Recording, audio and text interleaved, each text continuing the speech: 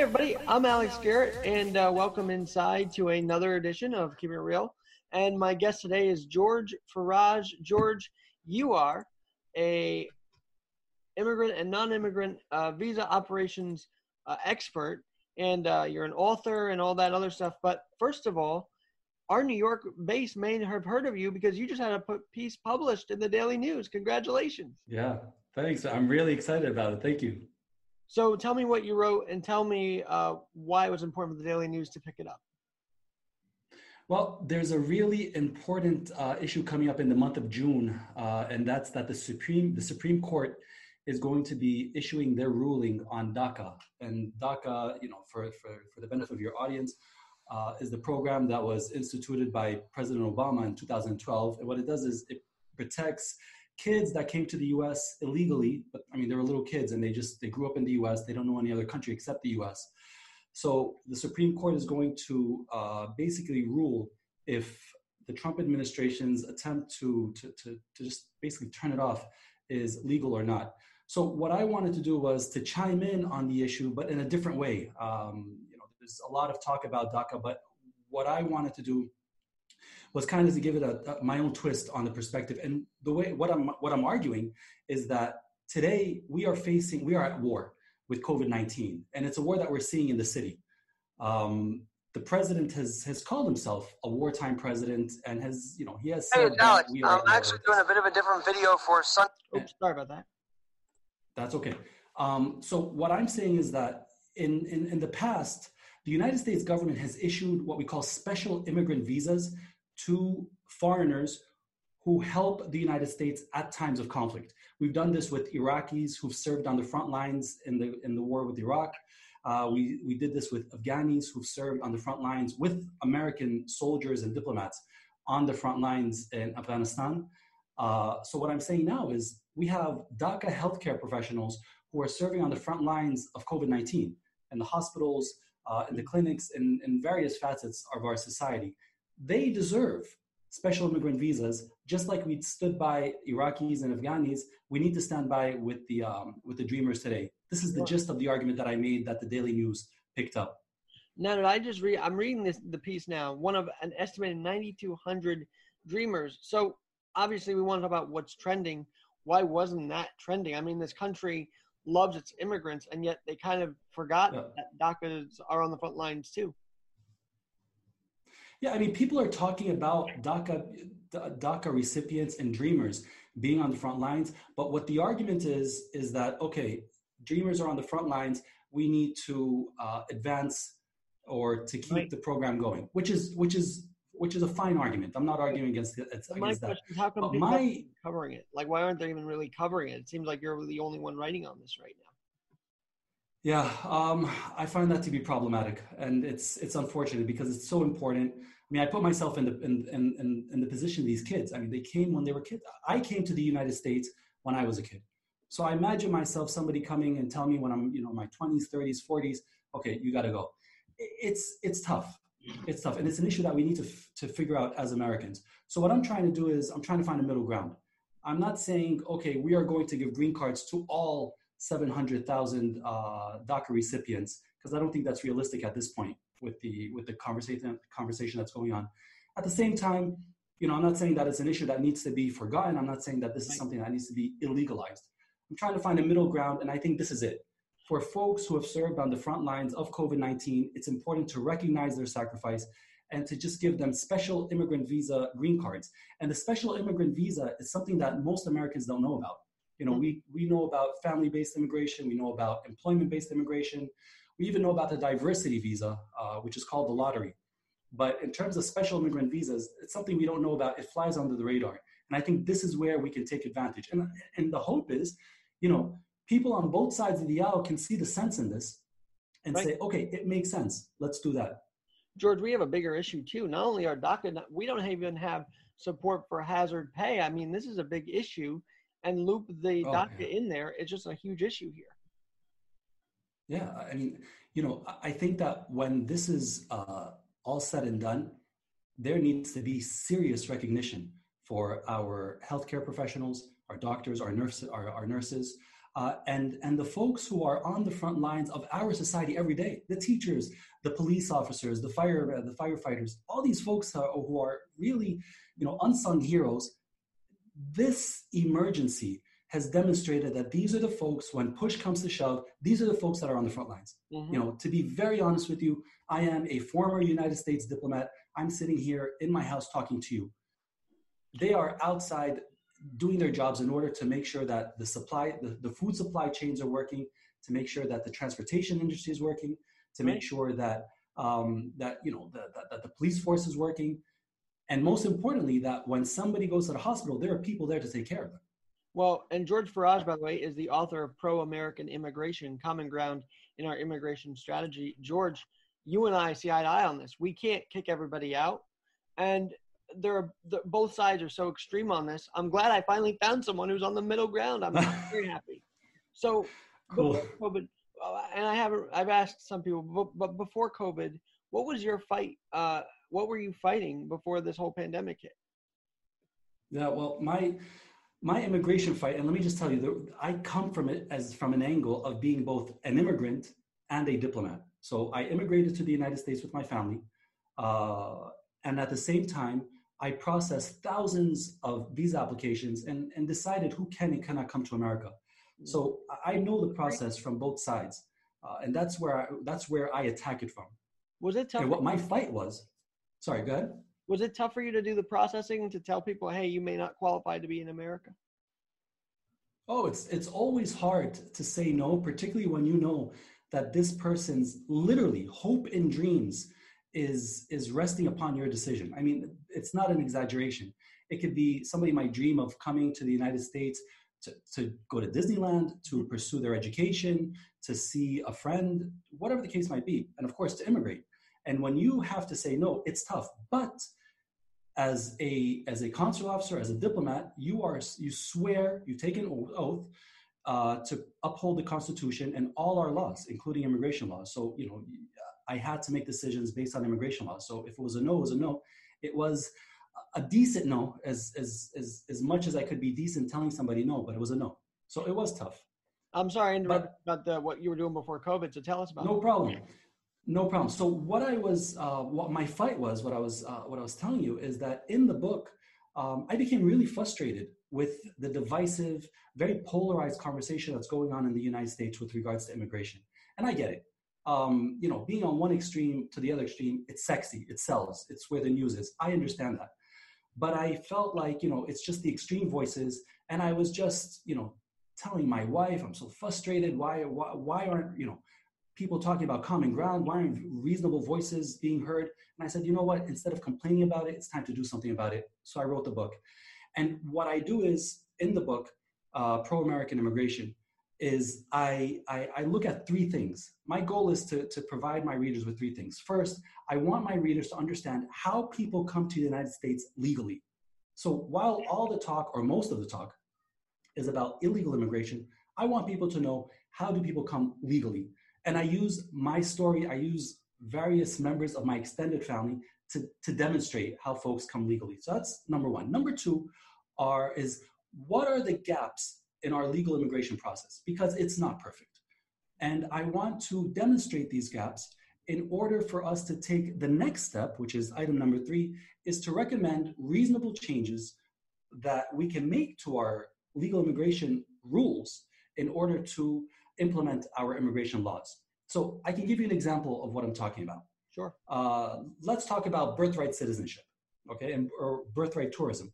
So birthright tourism was a hot topic in the beginning of this year. The administration put out a rule saying that if you can, and just let me step back. Birthright citizenship is when you come to the United States, if you're born in the United States and you fall under the jurisdiction of American law, you are automatically an American citizen. So that's the definition of birthright citizenship. What birthright tourism is that somebody in a foreign country will go to an embassy, get a tourist visa, and then come to the United States, give birth in order to take advantage of birthright citizenship. Their kid is now an American citizen and they leave the United States without much of an allegiance to the United States, but they'll leave and they'll go about their lives, but their kid is now an American citizen. I don't think that's right. Sure. I think that is a manipulation of the 14th Amendment. The 14th Amendment of our Constitution was created back in the 1800s, the late 1800s, and it was to protect the citizenship of slaves and their children. That was the intention of it. So for folks to come and take advantage of this, I don't agree with it. Right. But at the same time, I understand that there are folks that do want the 14th Amendment, and they do want for birthright citizenship to continue. So there's a discussion there, or an argument. People want it, people don't. So what my argument is we need to find a path in the middle. And where that path is if you take the decision to give birth in the United States, then both parents of the child should no longer qualify for tourist visas in the future. Now, that might sound like common sense to folks, but it's actually not the case right now. There are plenty of people, in the book I give some examples, who give birth in the US, they take advantage of birthright citizenship, they'll go back to their countries and they'll get more tourist visas, which doesn't make sense to me. So what I'm saying is, if you take the step of giving birth in the US, you should not qualify for further tourist visas. And I have a legal basis for this. It's not just coming up with this out of nowhere. Right. And the legal basis is that there's a law in the Immigration Code, 214B it's called. And what that basically says is, for you to qualify for a tourist visa, you need to have very strong ties to a country outside the US. So usually it's your country of origin. However, if you give birth in the US, in essence, what you've done is you've created a child. Your child is now an American citizen. You've created a really strong tie to the United States. And I would actually argue you've created your strongest tie, your child, who's now an American citizen. So by creating strong ties to America, you don't qualify anymore for tourist visas. So what we've done, if we were to implement something like that, what we've done is we haven't done away with birthright citizenship. But at the same time, we've made folks think twice before they try and take advantage of the 14th Amendment. And that's what I'm doing with 5 points. So birthright citizenship is one of them. I talk about 4 others. And again, what I'm trying to do is I'm trying to find common ground, reasonable solutions to very complicated arguments that we're having with regards to immigration. George, I got to say, one of the gripes we had with with the country of China was, unfortunately, some of their people were so oppressed because of the one-child population. They would actually end up coming to Queens and other places to have a child here. Yeah. I was kind of wary of that. Was I wrong to be wary of that kind of birthing hotel, I think is what they call it? Yeah. No, you're not wary. And it's something that the Chinese have actually brought a lot of attention to this issue, because there was a huge population of folks coming to New York, to the New York area, and also to California. And as you correctly mentioned, birthing hotels, as you mentioned, and it's an industry, it's a huge industry. And this brought a lot of light, and there were many people arrested for doing it, because it's illegal to facilitate somebody's visa on incorrect terms. So for example, if somebody's facilitating a visa application saying that, I'm going to do this, but your true intention is to give birth, then you've lied to a federal official, which is obviously illegal. So there was a lot of discussion about this, and this is what I think prompted the action on part of the administration, prompted my action, or my discussion in the book. I'm glad you mentioned about lying about citizenship, because the administration also came down on that. They said, if you were known to have lied, we're going to rip away your citizenship. And I, at the time, I still kind of am in favor of that, because why should we grant something if they lied to begin with? No, absolutely. There's a lot of common sense that's being thrown out there, and people are, and there's still a lot of argument over it. But, if you are lying on your naturalization application, or if you lied when you came to the US, I'll give you an example. If you say you did not commit a crime in your country of origin, just say, I never committed a crime, and you're later found out to have served, in prison, or you did commit a crime, you lied on a federal application. If I lie on a federal application for a job, I'm not going to get that job. You might even go to jail. So it makes sense.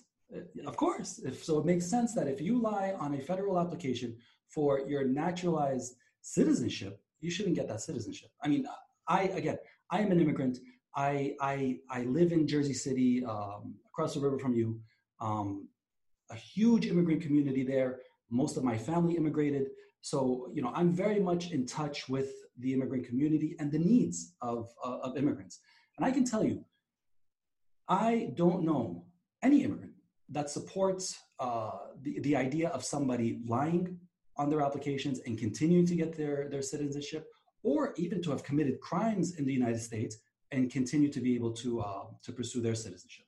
George, this has kind of been under the radar with COVID, but I'm sure there are still people trying to come over. And so on both sides of the aisle here, how do we say, yes, we'd love you to come in, but you have to do it legally, even during this pandemic? And even that, I mean, we had people not come in because we shut down all travel, which was the right call. I mean, people were upset that Trump called off the travel. But I want to go back to something where you said, yeah, I may not be able to process everyone and accept everyone, but should we discourage them from trying again to try and come in to make a better life here? Alex, the American dream is stronger than you and stronger than me. I can promise you that. Folks have, rightly so, a strong desire to pursue their American dream. So if they do not qualify at one point, doesn't mean they won't qualify in the future. Doesn't mean they shouldn't try again. What it means is that at that moment, they didn't qualify and they can certainly try again, albeit the legal way. And let me come to a point that you mentioned with regards to the immigration ban and what's going on now with COVID-19. The immigration ban is not a full immigration ban. Okay. It really, when I did the research, it touches on about 35% of immigrants, of potential immigrants, when I looked at 2019 numbers. So if you already have a green card, you're fine. If you are the spouse of an American citizen, you're not going to be affected, at least not at this point. And several other categories. The folks who will be affected are the ones who are trying to, that want to come immigrate for jobs. Mm-hmm. And you can kind of understand, the immigration situation, the unemployment situation in the United States today is, as the New York Times called it, eye-watering. I mean, mm-hmm. It is bringing people to tears. And to be honest, it's bringing me to tears when I hear that 30 million Americans, 35 million Americans are unemployed. It's tough to hear that. Mm-hmm. So you can understand why people would say, okay, let's put a halt on this for a second. Let's catch our breath with what's going on and then examine it later. Mm-hmm. It doesn't seem out of the realm of reality for me. George, before this whole thing started, Cuomo and Trump were really in a fight about ICE records and ICE detainees, and we should let them go. Yeah. What's your thought on all that? I mean, that was really one of the big things heading into this crisis that was on the front pages of the Times and the Post and everything like that. Yeah. You're talking about sanctuary cities. Yes. So, New York City is a sanctuary city. Jersey City, again, where I'm from, is a sanctuary city. And for the benefit of the audience, just to put a definition on this, a sanctuary city is a city that does not necessarily cooperate very much with federal law enforcement, with ICE. So if somebody has been arrested for a traffic violation, for a crime, they will not, or they don't feel they're under the obligation to communicate with ICE and to hold that person for ICE to come and process them. It's a problem. It's a problem. And we've seen it in the city. There was the example of this, of a 92-year-old woman who was raped and then murdered by an illegal immigrant who was arrested and let go. And once again, I come from a sanctuary city. I understand the plight of immigrants, but a criminal is a criminal. Yes. And if you have committed a crime while living illegally in the United States, there must be ramifications for that. Mm-hmm. George might be slammed by de Blasio if he hears this podcast, by the way. I know. And, I understand that the issues are so divisive, mm-hmm. and I can only state my truth based, again, on my experience as an immigrant to the United States. And, Alex, let me also tell you, this is very personal for me, not the fact that I just immigrated, but when we came to the United States, we had a really rough time, to be frank with you. Don't mind me asking. Where did Sorry? you come from? From Egypt. Okay. So we came from Egypt to the US. And, without going into too much detail, but just a little personal story for you. My father left us when I was a kid. So, my mom, my brother, and myself, new to the country, we're in a strange place, and my father just took off and basically left us for dead. Who came to our rescue was not, God bless my family or anyone else. The folks who came to our rescue were the American people. So they came to our rescue through through social programs, different welfare programs, the public school system. And for that, I am deeply indebted to the American people, and the American government. So this is why I feel strongly about these issues. And this is why I speak my truth. While I might anger Mayor de Blasio or others, I still think it's the right thing to do. If you came to the United States and you committed a crime, you're living illegal and you committed a crime, the folks in New York City, the folks in Jersey City, law enforcement in these two cities should be cooperating with federal law enforcement. It is what I think. It's what I believe. George, I think the reason why people reject what the president says is because he wasn't from, he wasn't immigrating. He was here. He lived here. But when we hear from an immigrant like yourself, isn't that a different take? I hope so. And this is why I wrote the book. This is why I'm happy to speak to people like you. I'm very happy to speak with people also that disagree with me. I'm happy to have a debate. And I want to get that message out because I'm hoping that my background as both an immigrant and as a U.S. diplomat who served the country, I served in war zones. So I feel this need to serve the United States. I'm hoping that message will resonate among some of the audience. And just to mention, you mentioned the president. I also think that the president's, his message it's hard to listen to or hard for it to resonate. Also because of the rhetoric during the campaign. So what he said about Mexicans, what he said about Muslims, what he said about immigrants, really turned a lot of people off, and I get it. I definitely get that. But what I'm doing is I'm really trying to distinguish between the rhetoric of Trump, the candidate, and the policies of Trump, the president. And I'm trying to distinguish between those two things. And I think you're doing a damn good job of it, if I do say so myself. So thanks, Alex. That's kind of you. The Daily News, they have a very liberal stance. So have you been picked up also by the conservative outlets as well? I have been trying. I've been trying to get my message out to both conservatives and liberals. And I'm happy to talk to whoever will engage me in a discussion. I'm not looking to speak to preach to the choir.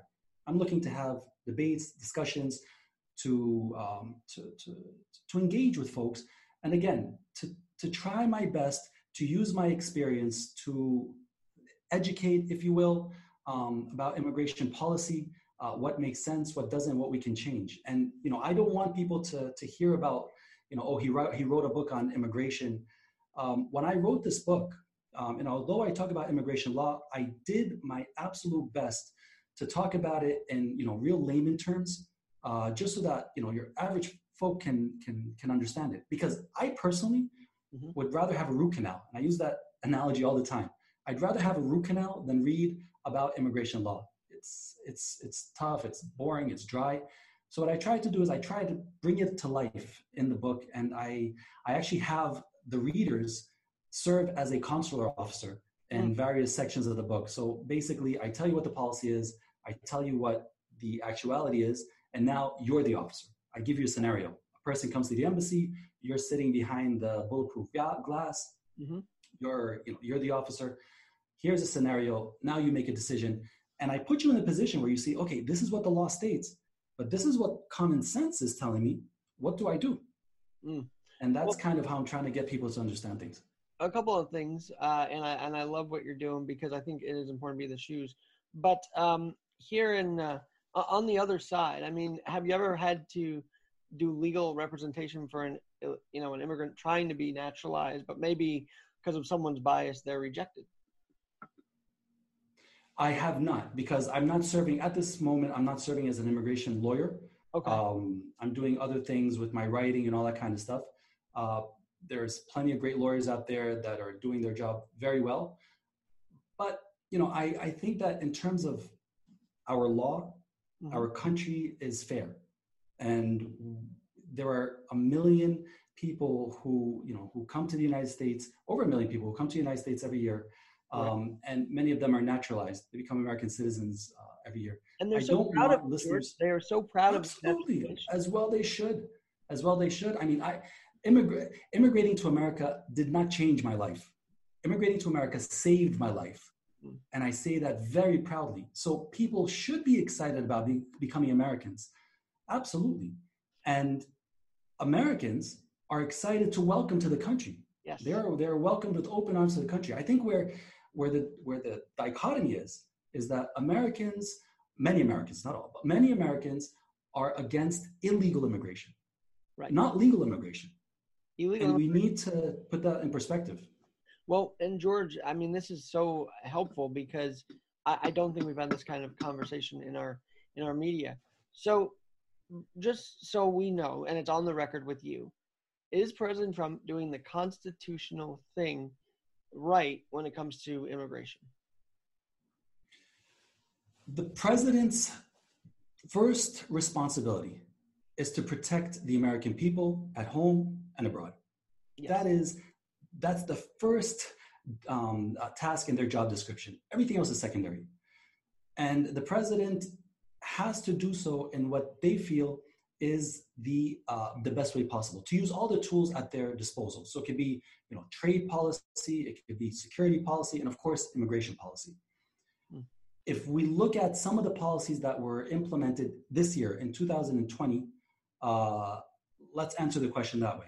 In January 2020, they started to address the birthright tourism issue, which I mentioned. I don't think they went far enough.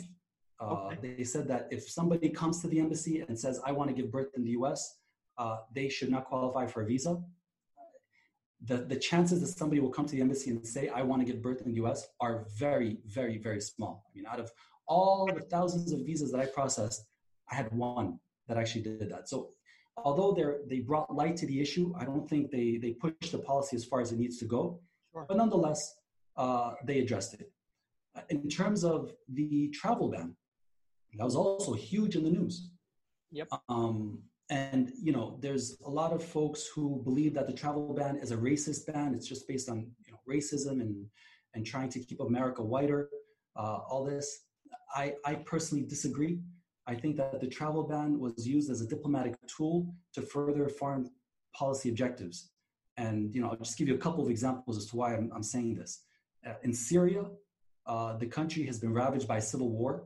There is no way for the United States and Syria to have a real exchange of security information. So you honestly don't know who's who in Syria. So it makes sense that there would be a full travel ban in Syria.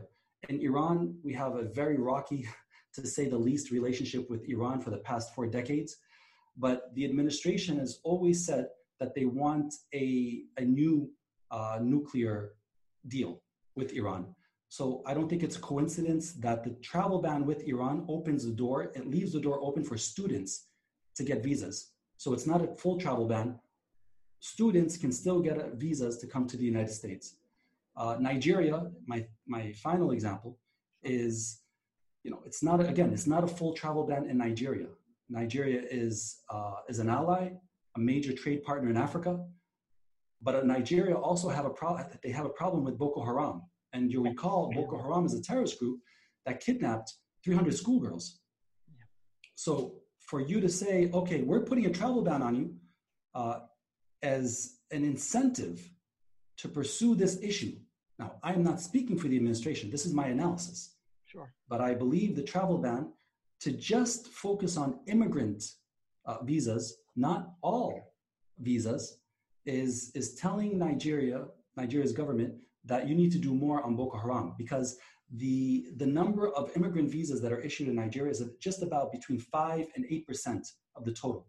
So in essence, you're barring 5 to 8% of applicants, not by any stretch 100%. So I think that the president is, and his advisors, they're doing what they think is right to protect the American people.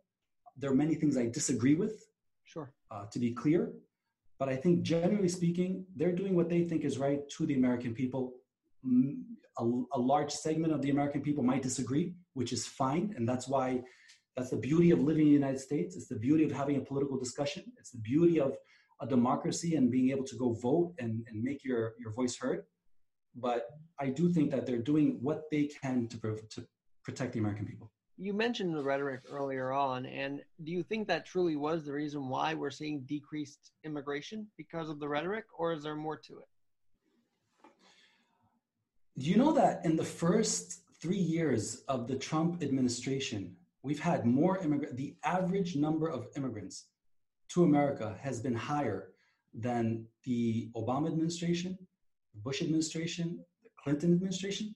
So we've actually had more immigration in the first 3 years of the Trump administration than the three previous administrations.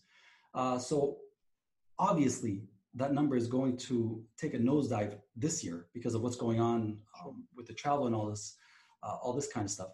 But I don't think the numbers have, it's not that I don't think, the data shows the number of immigrants who are coming to America has not plummeted as is being reported.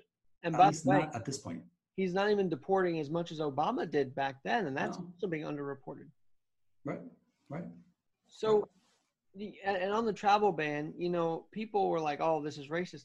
He just actually rip and read what the Obama administration did and put it in his own ban. Like the countries that he did were Obama's countries that he laid a ban on. Yeah, what President Obama did at the time, and this is interesting, when there were, you may recall there were the attacks in Paris. Yes. We saw those horrible images of Parisians hanging off of balconies while the inside of the Bataclan was being shot up. Just horrendous images. What the Obama administration realized at that point is that the perpetrators were primarily French citizens. And why did that scare the Obama administration is because we have something called the ESTA, which is a program for visa waiver countries. So not all countries in the world require visas, or not all citizens of all countries in the world require visas to come to America. Many European countries, among them France, don't require visas. What they do is they go online, they fill out an online application. It's pretty easy. They pay a small fee, and they do an ESTA, electronic system for travel authorization. And then they just come to the US and they can stay for up to 90 days, right? So what that meant was that these perpetrators theoretically can use their French passports to come to the United States on the ESTA without going to an embassy, without seeing a consular officer, without being interviewed, without going through the entire process of getting a visa. So to combat that, what the Obama administration said was, if you come from certain countries, if you either have been there in the past 5 years, or you were born there, or you're a national of these countries, even though you have a French passport, you need to go to the embassy for an interview in order to get a visa to come to the United States. And the purpose there was, if you're French, but you've been to Syria, for example, when ISIS had a stronghold there, you're going to need to go to the embassy. You're going to have to go through the interview process, the security clearance process, in order to get a visa to come to America. Completely logical. Very logical. I was completely supportive of this because, again, we saw the images in Paris. We don't want that happening here because somebody can just use the ESTA program instead of going to the embassy. So what the Trump administration did was take it a step further. Okay. So they said, at this point, it's not a matter of, if you're from these countries, you have to go to the embassy. For the time being, if you're from these countries, there's going to be certain groups that are banned from coming to the US. Again, not everybody in all countries, but certain groups will be banned from coming to the US. George, I might have to make this a two-part piece because this is such an intriguing conversation. And because there's so much more I want to know. I mean, the overstays, the visa overstays are still an issue, and I'm sure you're covering that as well. Yeah, the visa overstays is definitely an issue. And what that is, again, for the benefit of your audience, that's when somebody goes to the embassy, gets a tourist visa. They then come to the US. So let's say that visa allows them to stay for 3 months. At the port of entry, the officer at the airport says, okay, you can stay for 3 months. And what they do is they just stay. A year, 2 years, they just don't leave the United States. It's a problem. And it's one of the major ways that we're having, that folks are being in the country illegally. It's on the radar of the administration based on things that I've read. Again, I don't speak for the administration, but based on things that I've read, it's on the radar. But it is a tough nut to crack because it goes into, how do you track folks while they're in the US? Privacy issues, tracking issues, communication issues. So it is definitely a problem that needs to be looked at, but it is a tough nut to crack. You also, I don't know if you realize this, you kind of inadvertently dispelled the whole open borders theory by saying the Obama administration actually locked down on certain things. So when you hear that, does that drive you crazy? Oh, look, I mean, open borders. For the record, I don't believe in open borders. No one. And I think that any nation has an obligation to its people to protect its borders. So what I do believe in are what I call 3 C's of immigration. The first C is controlled borders. Okay. So we need to know who is coming in and leaving the United States. So you need controlled borders. The second C is a compassionate immigration policy that takes into account the needs of the American people. And the American people are extremely generous. As I said, I benefited from this generosity. My family benefited from this generosity. And over 1 million people benefit from the fact that Americans welcome foreigners into the country every year. Right. So controlled borders, compassionate immigration policy. And, one other thing before we wrap up. Oh, sorry. Oh, go for it. Sorry, Alex. The third C, which is consistency. Sorry about that. Consistency between our immigration rules and our immigration laws. And I know it sounds like common sense to say that, but it's really not. And this is the reason behind my book is we have rules that are not consistent with our laws. So that is another C that I think is extremely important. So again, controlled borders, consistency between our rules and our laws, and compassionate immigration policy. George, when you throw up like a video of Obama or Biden advocating for borders, you kind of get, backlash from it. But why? Why can't the left understand that, yes, they wanted borders too? And to that point, why can't the right understand that either?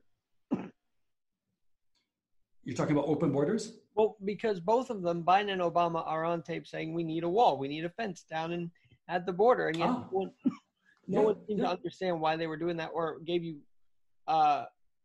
lashed out at you if you pointed that out to them. Alex, if you go to any embassy, any American embassy in the world, or at least the embassies that I visited, which are many, there are walls around embassies. Mm-hmm. Now, what does that wall look like? Is it a concrete barrier that's around the United States? I don't know.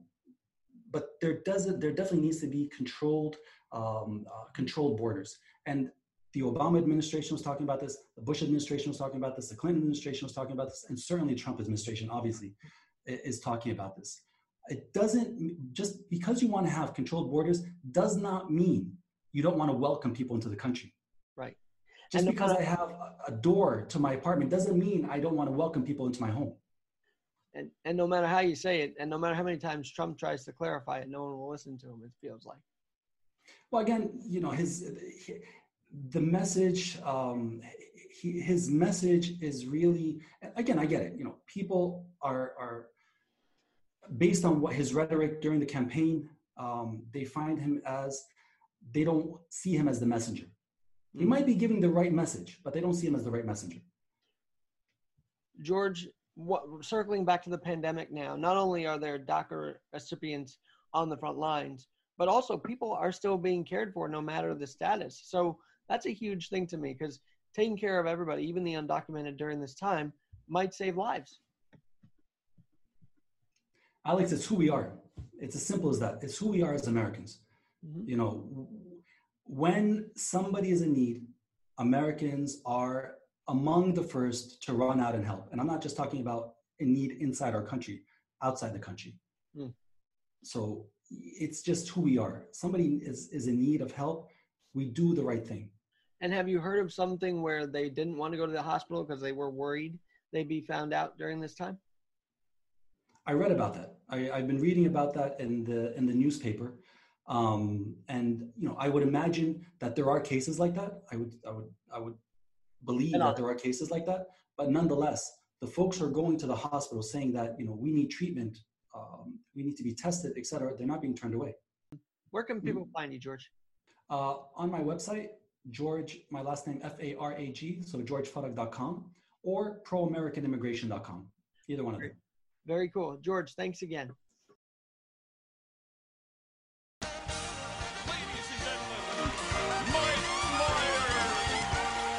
Well, you know, we can't let the day go by without a daily check-in with Radio Hope, Mike Myers, and every day, Mike Myers, Radio Hope, I learned something new about you.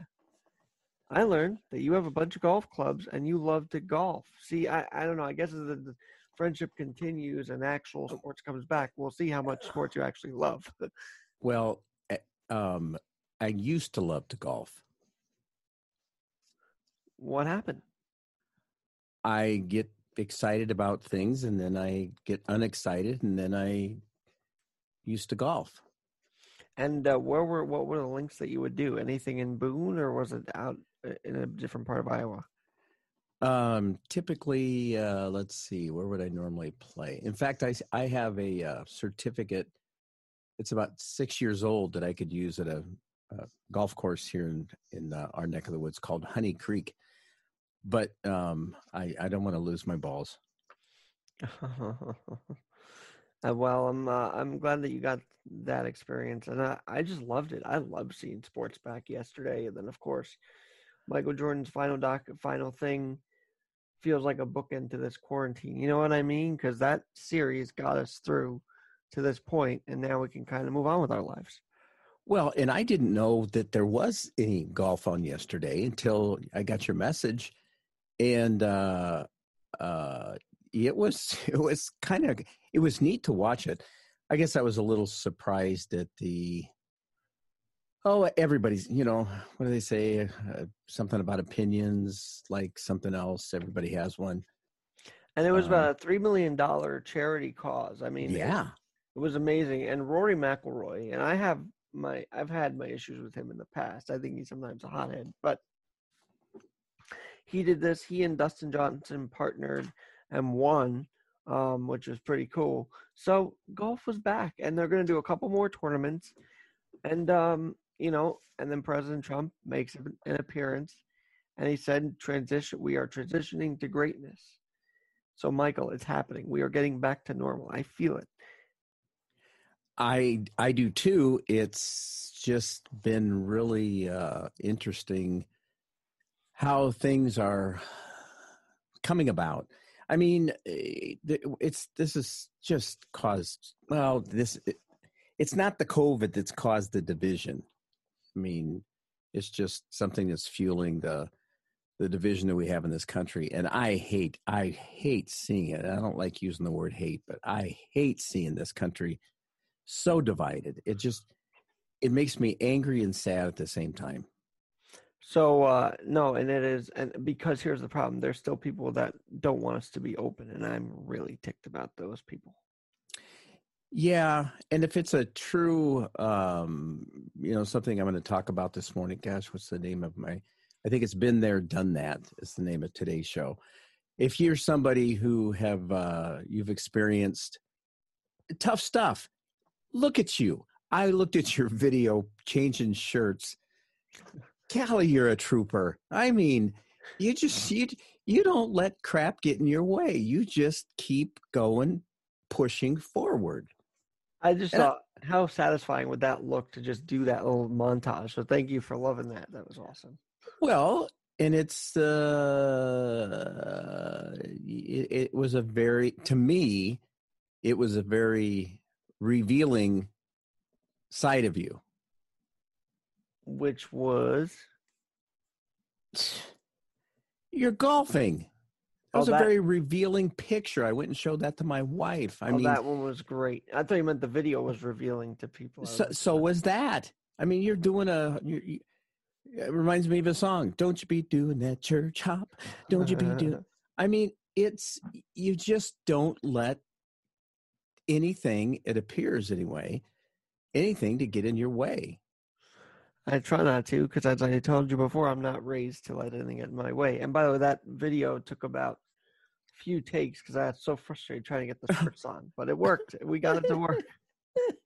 And anybody that wants to find it can find it on my Instagram, Alex G in NYC. So Mike, been there, done that, 9 a.m. Eastern.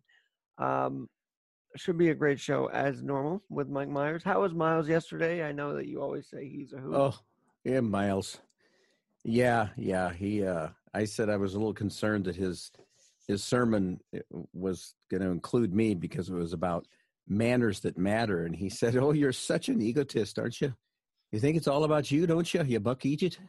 It was a great comeback.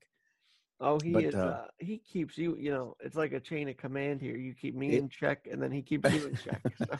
Yeah, pretty much. So, yeah, today is the 18th of May, which marks the 41st year of my trip to the psych ward and to drug rehab. So I'm pretty excited about it. I think I'll be calling my mommy. We'll have a little conversation. And like we said yesterday, we're still here, right? We're still here. And I'm actually leading off my show with a 15-minute sermonette by one of my favorite teachers, and it's amazing how it tied into what's going on today with people that, you know, unless you've walked a mile in my shoes.